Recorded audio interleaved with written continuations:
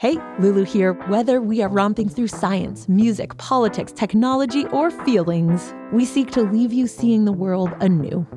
Radiolab adventures right on the edge of what we think we know, wherever you get podcasts.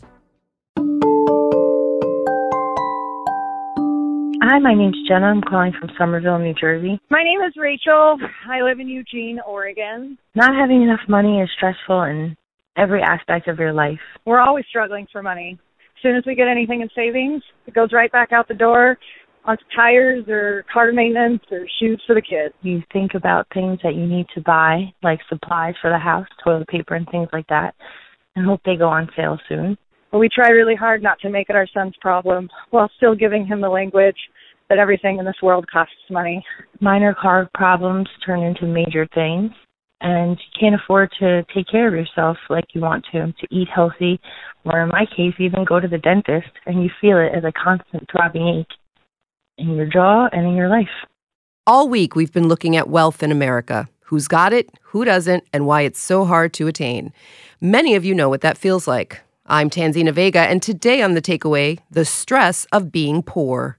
Studies show that your wealth is directly connected to your health. And though the United States is the wealthiest country in the world, as we've been hearing this week, where that wealth falls is getting increasingly uneven. Take Strawberry Mansion, a low-income neighborhood in North Philadelphia.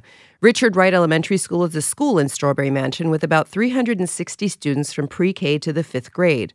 The poverty rate in the school's zip code, 19132, is 40%, and the median household income is $23,000. That's less than half of the national average. And that poverty can have a psychological impact that can trickle down to kids. Janine Payne is the principal of Richard Wright Elementary School.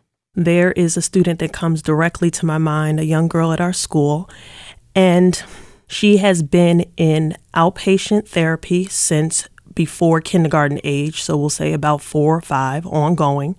She has been removed from her mother. Her mother has signed away parental rights, so she's been in foster care. She was with one family that was pre-adoptive, but then due to circumstances that we could not find out, she was removed from that house while they went into counseling. And during that time, she was placed in, I lost count, at about 7 different foster family homes that she was with. It was so high that they actually had to change agencies for her because they ran out of families in the one agency that she was with. During that time, her behavior spiked and they considered putting her on medication. Meanwhile, nobody is thinking that perhaps the instability of home and her not even knowing who was going to pick her up on certain afternoons from school was affecting her ability to, maintain her behavior. And I recently found out that she also has twin brother, sister, siblings that she hasn't seen in over a year. So tell me about what that does to her and students like her who are going through this in terms of learning, in terms of the day-to-day impact on their education. First of all, she's a model of resilience because she still manages to be very academically functional. Do I believe she's actually doing as well as she can? Of course not. There is no way that we can look at her and say that she is using the full capacity of what she's able to do to engage in reading and math if, again, she's worried about what adult is going to take me from school today and where am I going to end up tonight. It's really sad, amazing that she still manages to come to school each day, which again is not her home, and trust us to take care of her and engage with us with our task, which is to educate her until she goes back into this cycle at the end of the day. Do you think we're aware? I think often when we being, adults in this country think about stress, we think about our own stress, right? How our commutes and paying the mortgage and things like that. Do you think there's enough awareness about basically what we're talking about, which is childhood stress as a result of these external factors, poverty, et cetera, and the impact that they have on children's ability to learn? Not only do I think we're really not aware, but then you can extend that a little bit to say there's just a lack of sensitivity. And I would extend that So we're talked about an extreme case just then, but let's go to a less extreme common case of your basic kindergartner. And I'm talking about a regular kindergartner that may come from a stable household, whatever the family unit is, was fed in the morning, has all of their clothes. This child exists at knee level, walking into a building for the first day, on the first day of school, on a schedule totally different from anything that they've had before, with people that they've never really seen before. And we put them in lines and lead them around buildings and open doors that are much bigger than them, tell them they can't go to the bathroom when they feel like it. I couldn't imagine what kind of stress in a child's mind that is. And that's normal. That's an expectation that we give to children just for the first day of school. Now you add all of those basic housing security, food security, social emotional stability. When you pile that on to a child, it's really a huge endeavor. And just briefly, can you tell us what some of the longer-term consequences of this type of stress, food insecurity, poverty, etc., will have on children? We can start with just the research around the adverse childhood experiences. I would refer anyone and everyone to the TED Talks that was led by Dr. Nadine Burks-Harris, where she talks about, we're talking about taking years off of children, people's lives.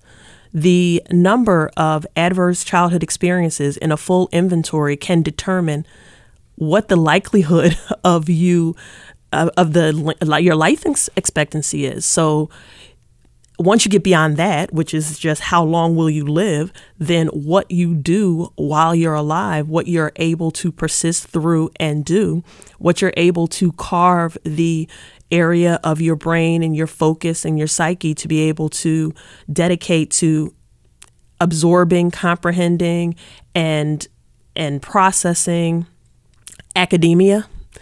You know, if you're trying to budget for groceries, it's kind of hard for me to take your focus away for trigonometry.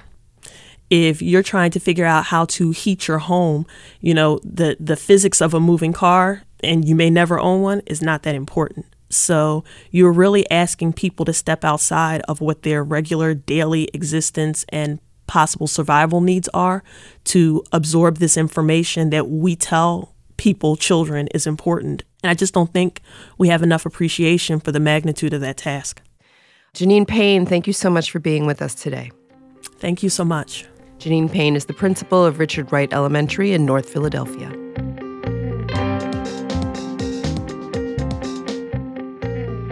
Poverty is one of the biggest killers in the United States.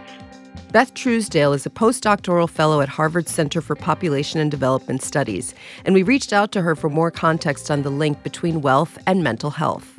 Growing up poor has a very, very long arm. People who grow up poor tend to have higher rates of stress, of poor mental health, of anxiety, of depression, of diabetes, of heart disease, and they die younger. Truesdale says that these conditions can take root when you're young. About 20% of children in the United States are living in situations where their families may not have enough food to make it to the end of the month. Certainly a lot of research now is attending to this link between parents' well-being and children's well-being. And they're really understanding that you can't help children without also helping the parents. People call it a two-generation strategy. We know that kids who grow up in very deprived circumstances experience what some researchers call toxic stress. Toxic stress is the kind of thing that we have some good evidence that it actually affects the way that children's brains develop, especially in the first few years of their lives, in ways that can have very serious long-run consequences for their physical and mental health. But adults, of course, experience it too. Living paycheck to paycheck, as many Americans do, without wealth, even changes how you think. There's also a thing that happens inside people's minds when they're confronted with less than they need.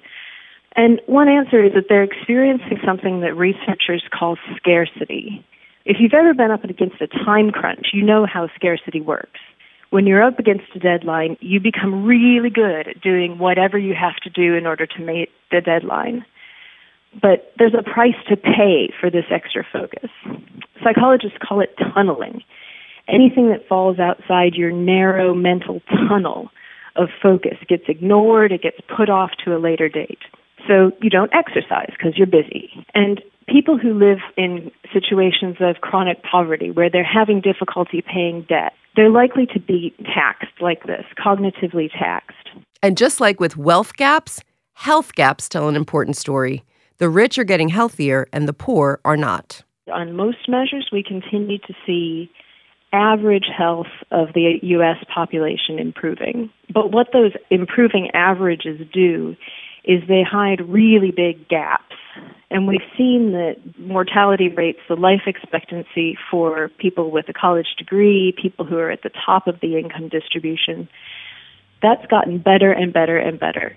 But for people who are farther down the income distribution, we see a flattening off, and in some groups of the population, even a decline in people's health and well-being and in the age at which they die.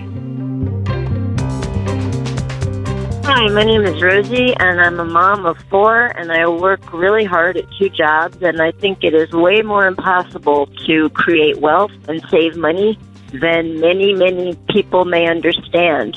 And my kids are young. I'm looking at college ahead. I don't know how I'm going to do it, but I think people who don't experience trying to live on a budget, trying to save money, people who are making minimum wage, I really, truly believe don't get it necessarily, and I wish they did. Hi, my name is Stephanie. I'm from Minneapolis. My single mom struggled a lot with money, and she never let us know. In fact, when I was little, she told us about how little Debbie treats were really exciting, and so she hid all of her money problems from us, and because of that, my brother and I had an extremely happy childhood. We never knew. The downside is that since I've become an adult, I don't know how to manage my money, and I've struggled severely with credit card debt in my most recent days. It's become a serious issue in my marriage, and it's actually putting a delay on our having children. You can always call 877-8MY-TAKE to respond to the conversation you just heard. And our big thanks to WHYY and their Broke in Philly series for their reporting on trauma-directed programs in Philly schools.